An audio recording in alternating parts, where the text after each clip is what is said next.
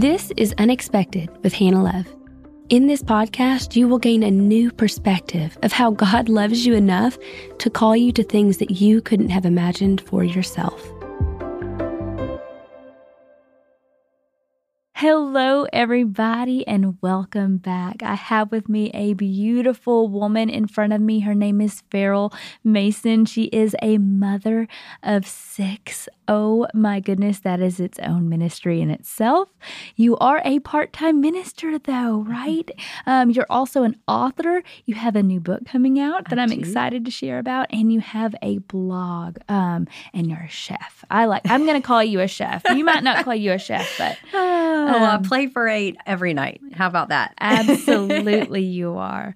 Well, thank you so much for joining us today. I'm really excited to hear all about your life and all about your unexpecteds. If somebody were to ask you years ago if this is where your life would be, if you would be a mom of 6 and an author and a minister, what would you have said? Oh, my goodness.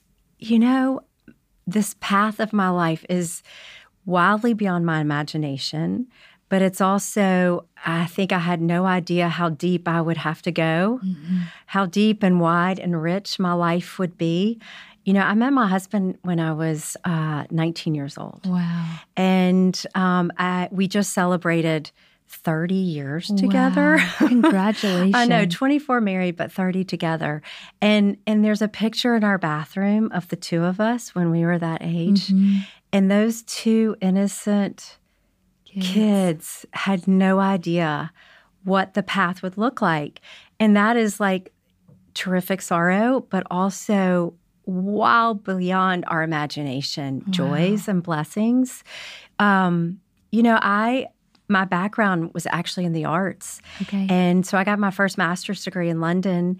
And I really had this idea that I was going to be either representing artists, painters, or I was going to be buying art in Europe and bringing it back, which is what I was doing when September 11th happened. And we lived downtown in September 11th. So that was like the first zinger. Oh, goodness. I'm afraid. What is going to come next? You know, we lived in that strange alert where every morning we turn on the TV and it would be like, you're in high alert, or you're in, medium alert, orange, red, yellow. Right. And it was just like this really uncomfortable year of trying to find our grounding. Right. And really kind of, for the first time in my life, really feeling genuine fear. And then my first son, Charlie, was born, and which was such a blessing. And he just came right out of the womb with the biggest smile on his face. Oh. But on Christmas Day, he was diagnosed with stage 4 neuroblastoma, which is a really terrible childhood cancer. And we were home in South Carolina visiting my parents, and it was my dad that kind of was like, something is not right here with this baby. He's 10 weeks old and something's not quite right.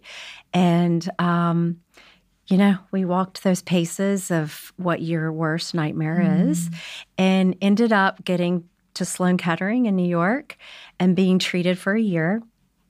And so I feel immense loyalty and true love for New York City, one, but also to Sloan Kettering and Dr. Kushner. But it really, my life completely took a different turn. So it was, I really had a minister in New York City, Tom Toole, who met with David and I every Friday in his little office. And he kind of handheld us through that year. And when we came through that year, I don't know if it was like the questions that I asked him in those meetings, or if it was, I don't know, that he just saw something in me. I have no idea. But we were having dinner one night and he said, I think you should go to divinity school. Wow. I've got chills even saying it. You just said it and I got chills. Because I was like, what? One, what is divinity school? Exactly what does that mean? And so he kind of walked me through, and I applied to Princeton, and then my husband got transferred to Nashville. Or we kind of like, he's from here, and so I think we'd come off such a terrific year right. that he said, I think we need to go home and be around family, Yes. and we need some support. And I think we were exhausted in mind, body, and spirit. And for him, I think coming to Nashville was going to be a balm. It was going to be a relief. Right. And so we moved to Nashville, and I enrolled at divinity school at Vanderbilt. And I laugh because I'm like the longest standing student, because in that time of being at divinity school, I had 5 more children. Wow. I know. My word that I use all the time is hope. And I'm a big believer. I believe it's real. And I think by me agreeing to, and my husband agreeing to go ahead and have more children after Charlie was me living in hope and living in anticipation and trusting God. Absolutely. But all of a sudden, that's why you asked that initial question, like I would never thought my life could be so full. Wow. Right? And I started obviously writing academic paper after academic paper. But then I met a professor, Victor Judge at Vanderbilt. He's still there, and he's just amazing. And he asked me to write a creative paper. It was the first time. Okay. And so all of a sudden it was, and I turned it in, and he wrote at the bottom of the paper, "You should be writing." And then I started taking classes where it was art and theology, which is now my specialty. Even though I'm a pastoral care minister, the art and theology is really kind of where my little creative spirit is. Wow.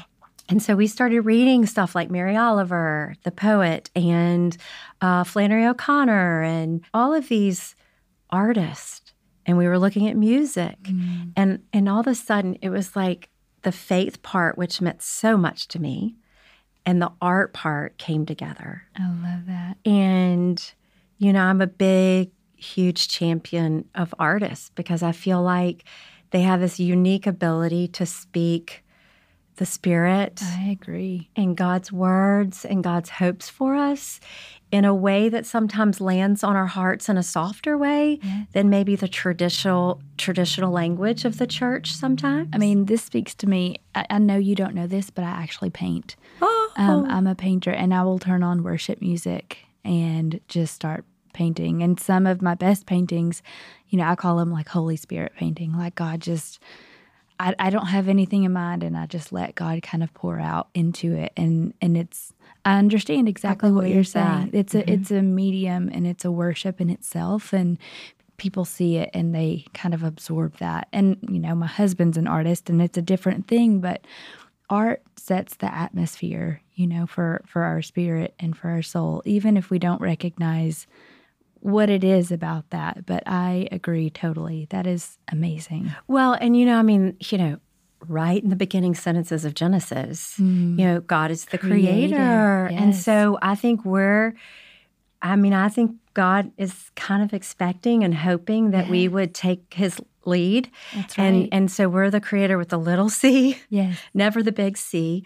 But I think we each have this, it's within us to have a creative response to the world. However you do that. And that could be healer, that could be speaker, that could be mama, this creative way of being in the world. So I, wrote this book. And a lot of that comes from big, hard-won lived experience. Hope is a word that's tossed around.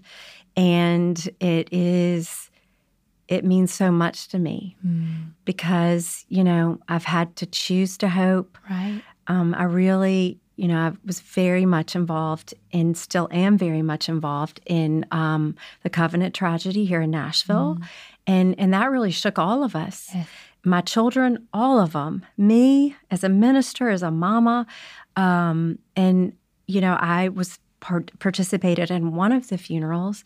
And what I can tell you is at the edge of despair, I still see hope. And I've felt it. And I'm so grateful for God because I'm so worried there's going to be a moment where, where is it? Right. And I feel like God continues to speak that into us and into our environment if our hearts are open enough to see it. That's right. And I can tell you, the Covenant tragedy, I mean, it rocked me.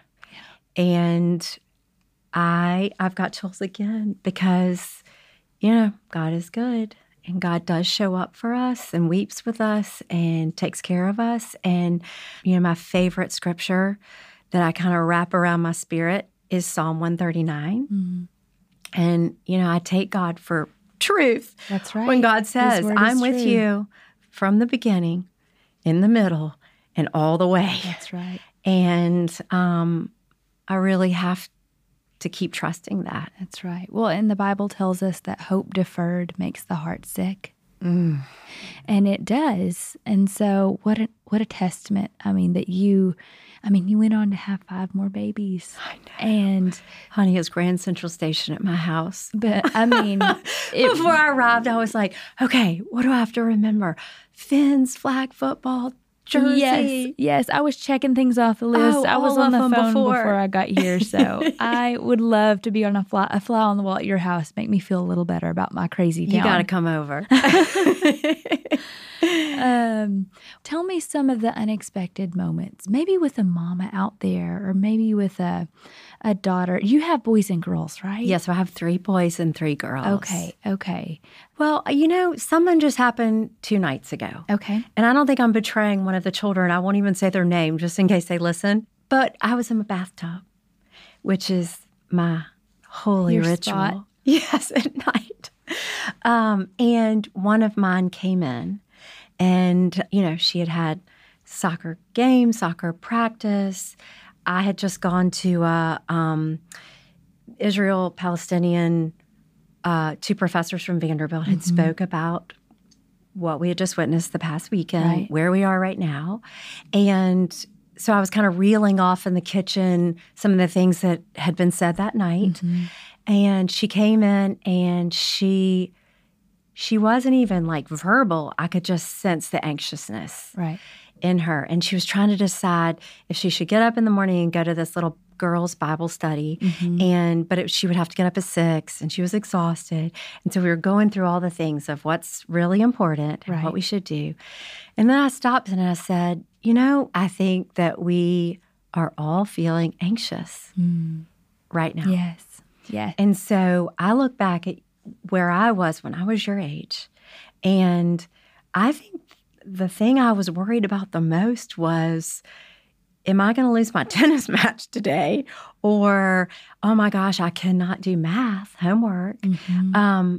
And I just feel like there's a weight. It is weight. Whatever age you are in the world that we're in right now.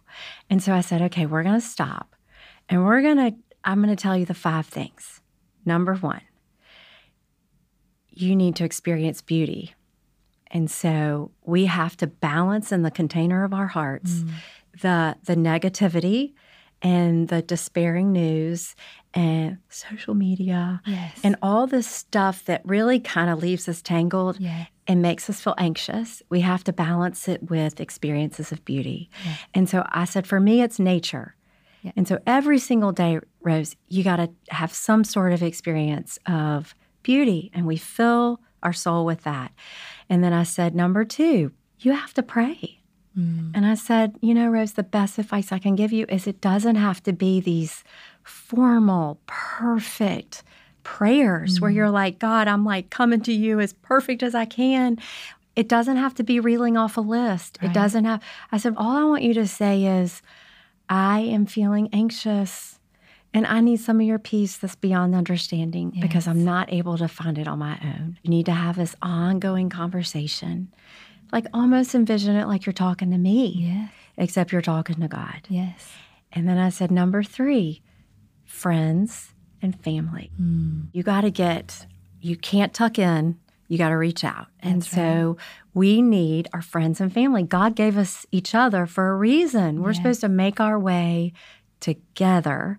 And so I said, that means fun and laughter. And that means like breaking bread. And that means, just fellowship. You loving and fellowship. And then I said, the easiest thing we can do too is because we can't control really what's going on in the world, but you can control who you love right in front of you. That's right. love who is right in front of you. And that could be me, that could be the dog, that could be your friend, that could be your boyfriend. Yes. And then I said 5 is love a stranger. Do something for a stranger. That's right. Because then that's bigger than yourself. That's right. And we have no idea the power of one word of encouragement for someone we don't know. Absolutely. Because then they're going to send out in their day by you lifting them. So I said, okay, so the person that's making your lunch at school, when you're coming through the line, just say, thank you so much for making my lunch today. Yes. I love the cheeseburgers. Yes. You know, I said, Rosie, it's as little. simple as that. And because I do feel like our world feels overwhelming right now. Absolutely. And I mean, I would love to go over and really help right now in the world outside of my little patch of green here in Nashville. But the reality is, I think I need to love who and what is right in front of me to the best of my ability. Somehow God's going to use that. Yes. It's going to be a domino effect in some way. And so whether you are 12 or over 40, which is my age, I think those 5 things help with the anxiousness, but I think they contribute to a meaningful, rich, and deep life. Absolutely, they do. With a little more joy, or a lot more joy, but definitely a little more inner peace. Absolutely. You know, we just had fall break, and so we went home. Home is Arkansas for us. Okay. My husband and I both grew up on farms, and so very rural, no connection, and it's so nice to unplug.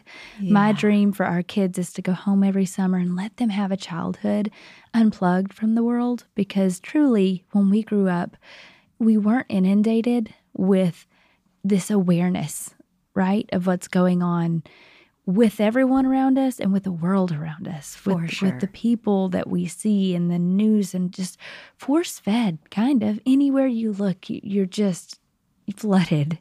In fact, the Holy Spirit told me this week, the world is clamoring for your attention, and I am whispering to draw near to me, you know? And that's really where you will find that still and that peace and that contentment when you unplug. And it's like you said, nature, go appreciate something that God made with God. Right. I walk. That's my thing. I like go on walks outside in nature where I'm not listening to the world. I'm unhooked from it, and I can listen to worship music or nothing, and just listen to whatever's on your heart. Whatever's on my heart, and actually give God space to talk to me. Give him margin, because if we're not leaving margin, and that's really what's happening, right? The world is so loud, and there's so many distractions coming at us that there's no margin in our soul to let God even in. Jesus is the best example. I mean, we have to believe that Jesus was on the planet and had a mission. That's right. Right? So he woke up in the morning, he was like, I got stuff, important, holy stuff to do. And so we see Jesus, he's working, he is studying, he is breaking bread, enjoying himself, laughing, got lots of friends, but he also really intentionally steps away. Yes. Where he has no friends, no phone, nothing. And he does that several times through his life. You see him. He also does it when things are tight and stressful. Yes. So instead of grinding, Jesus steps away. And he's like, I got to replenish. I got to hear what God's going to speak on my heart. I've got to have some peace and quiet. And then Jesus goes right back into the center. Yes. And I think we all, unfortunately, our culture doesn't tell us to do that, and actually tells us the opposite. Work. Yes. Busy. You're rewarded for that behavior, and because you're accomplishing whatever it is you're accomplishing. And I don't know, especially as an artist. Right, externally. So you and your husband are both artists. And so, I mean, the artist cannot work in that place. No.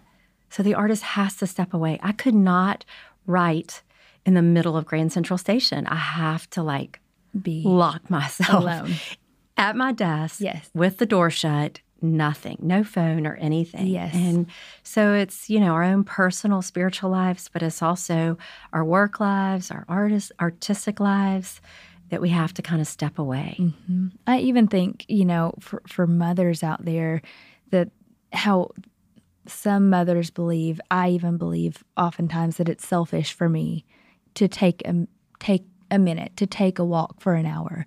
And really, I've explained at this point to the boys, at least my older two, that mommy's a better mommy when I go away and I let God talk to me and I talk to God and I give Him space. And I'll even tell them that my love tank is full, or my patience tank is more full when I go and spend a little quiet time with Jesus. And that's the best way I know how to explain it to, a 6 and a 3-year-old. Yeah. But even they get it. They're like, Mommy, do you need to spend some time with Jesus so your patience tank is full? And I'm like, yes, I do. Thank you very much. Well, I say there's a place, because I give activities in the book, and one of the activities in the book is you need to have a monastery experience in Grand Central Station. And so I kind of equate my life, which is I live in Grand Central Station most of the time. I mean, you walk through my front door and, there's sports bags, there's kids, there's dogs, there's all sorts of stuff, and there's a lot of noise, which I love. I don't want to live anywhere else but in Grand Central Station. This is the season of my life, and I'm super grateful for it. But I also know there is nothing good about Farrell Mason when she's unraveled and she's tight and tangled and tired. And so I have to carve out these monastery moments. And for me, I'm like you. I mean, I move in nature. So I jog at Percy Warner or Radnor Lake, and that's my time. Yes. Right? Yes. And kind of, if it doesn't happen, I feel like everybody pays the price. Everyone knows when that doesn't happen. Yeah, Mom's a little rough on the edges. Well, speaking of your book, let me formally introduce this. Actually, I will let you formally introduce this. And tell me how this got rolling. Because if someone, I don't know, a few years ago told me that I would be doing this, I would say, get out of town. I don't believe it. If someone had told you that you would have written a book, okay. I mean, would you have believed it? And how did that happen? I mean, I know that you've had a few nudges. I'll call them Holy Spirit nudges, even though they were from friends and ministers. Yes. Just encouraging you along the way. Well, I opened the book and I tell the story that I was sitting at a funeral of a very close friend. Yeah. And she was 40 with 3 young kids. And I was participating in the funeral, actually. And I can remember sitting back in the pew kind of near where the musicians were sitting and thinking, gosh, I live my life like there will always be more time. And am I living the life I want to live? Is this sacred and holy? Am I just running through things, or am I having a deep and rich and full life?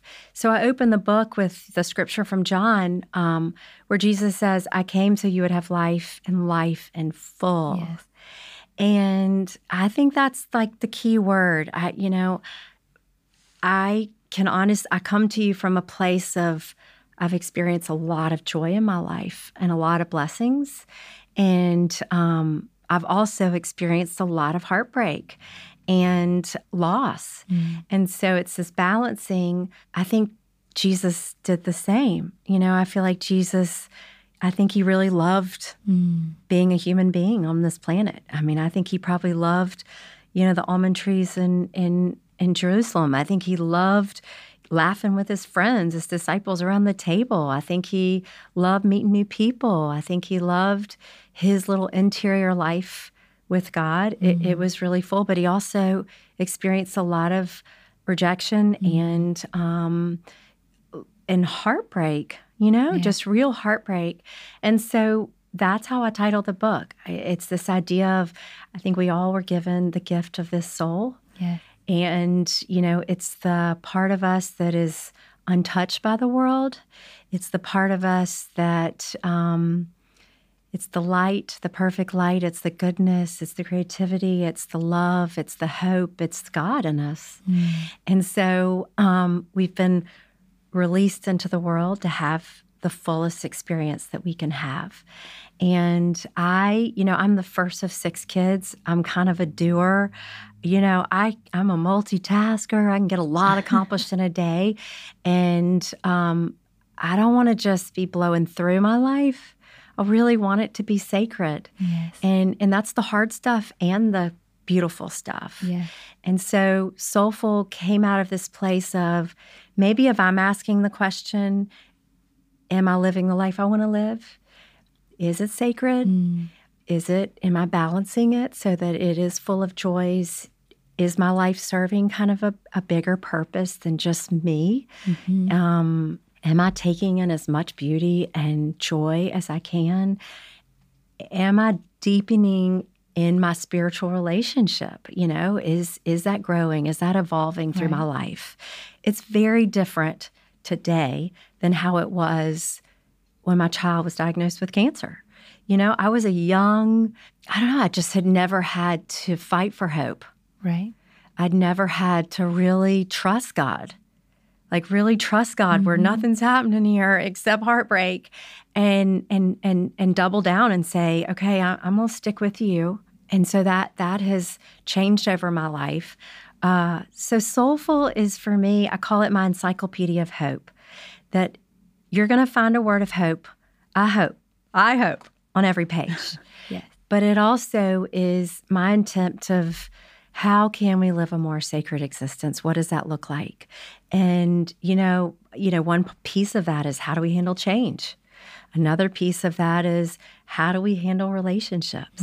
Because relationships can be hard, right? Yeah. They can test the goodness in us, let's just say. Yes. Right? And so it's like trying to figure out about this whole piece of forgiveness and mercy. And also, are we loving the people in front of us? Are we giving them the best of us? Right. Right? I mean, sometimes, what is that phrase where someone said, sometimes the person sitting next to you in the airplane gets better than your own family, because you're having a conversation, you're giving, and you're giving, and you're giving, and then you get home to your family and they don't get the best of you.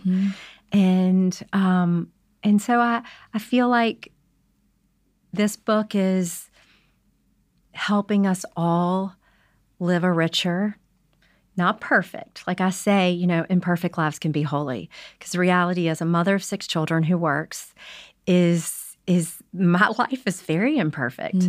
It's just like every day I chuckle. I'm like, Human oh my nature. goodness. We're just trying every day to be a little more like Jesus. Yeah, and I think that the life can still be holy. Yes. Right? And so my hope for the book is that it will fill you. Yes. Right? And so that you feel like you can meet the world with the best version of yourself.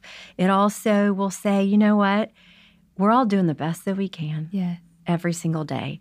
And, there are days that I'm less than Farrell can be, for sure. And then there are days where I surprise myself and I'm like, goodness gracious, I showed up with some courage today that I didn't think I had. And there's a line in the book where I say, resilience is beautiful. I think a lot of the soulful life is being willing to get back up. Yes. Right? Yes. Get back up. And I tell a story in the book about, it's called kintsugi, but it's the... Oh. Do you know this? It's so funny that you said this, because I spoke at my first conference a few months ago, and I literally took a bowl of kintsugi, and my entire, day, I just talked about the brokenness and then how God works it together. So I'm going to let you explain kintsugi to our listeners. Okay, well, so kintsugi is basically, so we have these Japanese shoguns, these powerful ruling, and so they had this beautiful porcelain pottery, and it would break. And so they would send it to China. And instead of having it mended with like staples or something else, they said, we want you to do it with gold. And so when the pottery returned, it was more beautiful for having been broken. And there's a psychologist, Elizabeth Kubler-Ross, and she says, beautiful people don't just happen. That's right. And, I'm really attracted to these people because it takes a lot to get back up. Yes. Right? It takes a lot to choose to be open and hopeful instead of being full of resentment. This is where I have found the hope is, and this is part of the reason I have the show, is to point out the brokenness that people have lived and gone through, and then they come back. And stronger than before. Stronger than before. And they can point to how God turned that into the good. Yes. Well, and I want to say, too, it's not Pollyanna. I mean, when you get your heart broken, when you get your soul broken, your body is broken, it's not like, oh, okay, we're going to get better and it's going to be all right. No. We're not promised It's like that. blood, sweat, and tears. That's right. Right? And it's being willing to let people help you, too. It's like having the humility to say, actually, I need some help. That's good. I'm in the trenches and I can't do it by myself. And, I have this thing I tell the kids about passing the baton of hope. You're running around the track and there are going to be moments where you're passing it and it's great. You're helping people and it's wonderful. And then you're going to get to a place where you're like, oh my goodness, I need someone to pass it to you. Yes, I need you to pass it to me. It's beautiful. And humbling as it is, it's like one of the most beautiful things when people help us. Yes. And we get back up. And, I'm not naive to think that my suffering part is done. Right. Right? I have 6 kids and just imagine all the things that are ahead of me. You can worry about. I'm laughing because I've got the teenagers right now, and I loved babies. I loved breastfeeding babies. I loved holding babies. I loved the whole thing. It just made me feel like this is what my calling is in the world. And I never knew what that meant with teenagers. That I have to do this 6 times. I mean, Lordy mercy. I think about it often because we're, in those baby years where we've got a 3-year-old in our bed every night and a 9-month-old, and we've had RSV come through our house, and everyone's just passing illnesses, and we've got a 6-year-old, and we're all boys, and we're all energy, and physically we're so tired. Yeah. But at night, I'll look over at my husband. On weekends, we have movie nights in our bedroom and make popcorn, and it's a whole big thing, and the boys love it. And I'm like, yes, we're tired. Yes, we are squished in our bed, but they're all here. Yes. And this is the only time in our lives when our babies are going to want to be near us and when they're all going to be in our room and safe. And I said, there's going to be a time when they're going to be teenagers and they're going to be grown or out of the house, and we're going to be wishing that they were here in our room having a movie night sleepover, just safe, knowing that, our babies are here under our wings. It is so true. Someone asked me the other day, when are you your happiest? And I said, oh my gosh, that's easy. I'm my happiest. The house could be a complete disaster. But if I have all 6 kids at home, sitting around my dinner table, and we're eating chicken soup, I'm like, this is as good as it gets. The best. Oh my gosh, we're all here and the fire's going. Yes. I'm like, this is heaven on earth for me. Yes. That everybody's together. And so I can tell you, because I'm a little further along, they leave the house. And when they leave the house, you've raised them to leave the house and to fly out of the nest. And that was your job. And it's heartbreaking. Oh, I can't imagine. I know. If Charlie and Bella are listening right now, they're both in college, and I miss them around my table.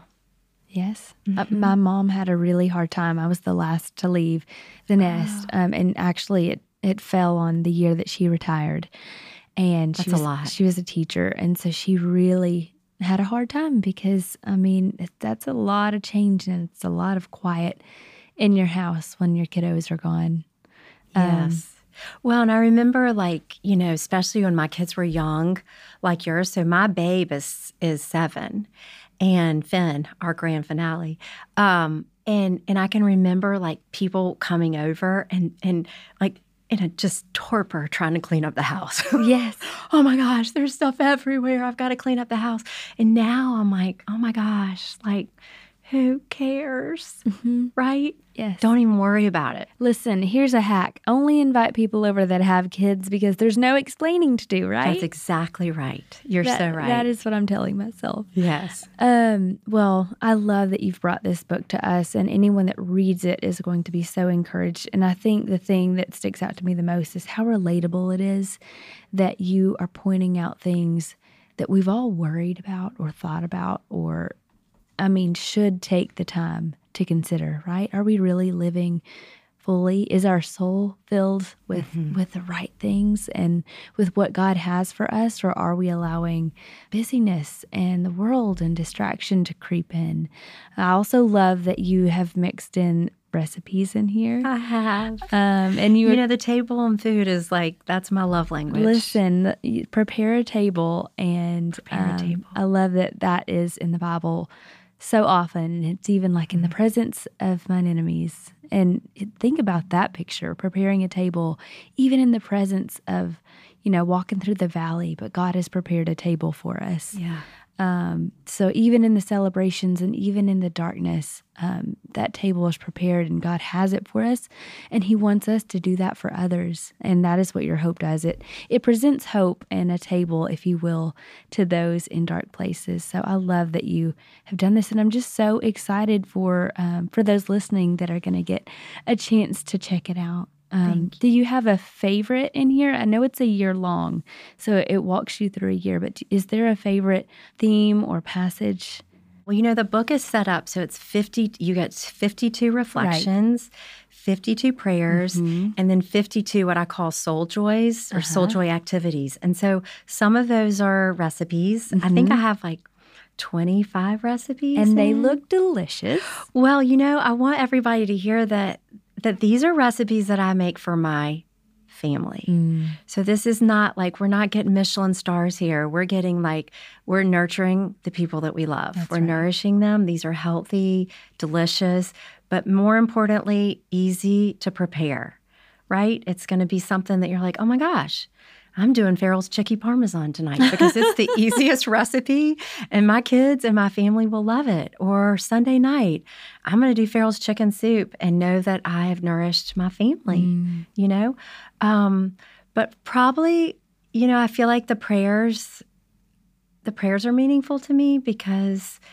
I think prayers can be so complicated sometimes, yes. And I think it puts a lot of pressure on people. I agree. And so, I wrote them in the first person with the hope that when you read them, it feels your spirit. You feel that this is part of you. This is gives you words that then might set you off into your own conversation. Yeah. So the prayers mean a lot to me in the book. And the reflections, I really tried to write about all the different things that make up the full life that Jesus has given us. And so, that's anything from, the last chapter in the book, the title of it is Don't Postpone Joy. I'm a big believer. Yes. Hope deferred makes the heart sick. Yeah, we're supposed to feel joy. There should be no guilt for joy. Oh, that's so good. I was sitting with a family who just suffered a really tremendous loss.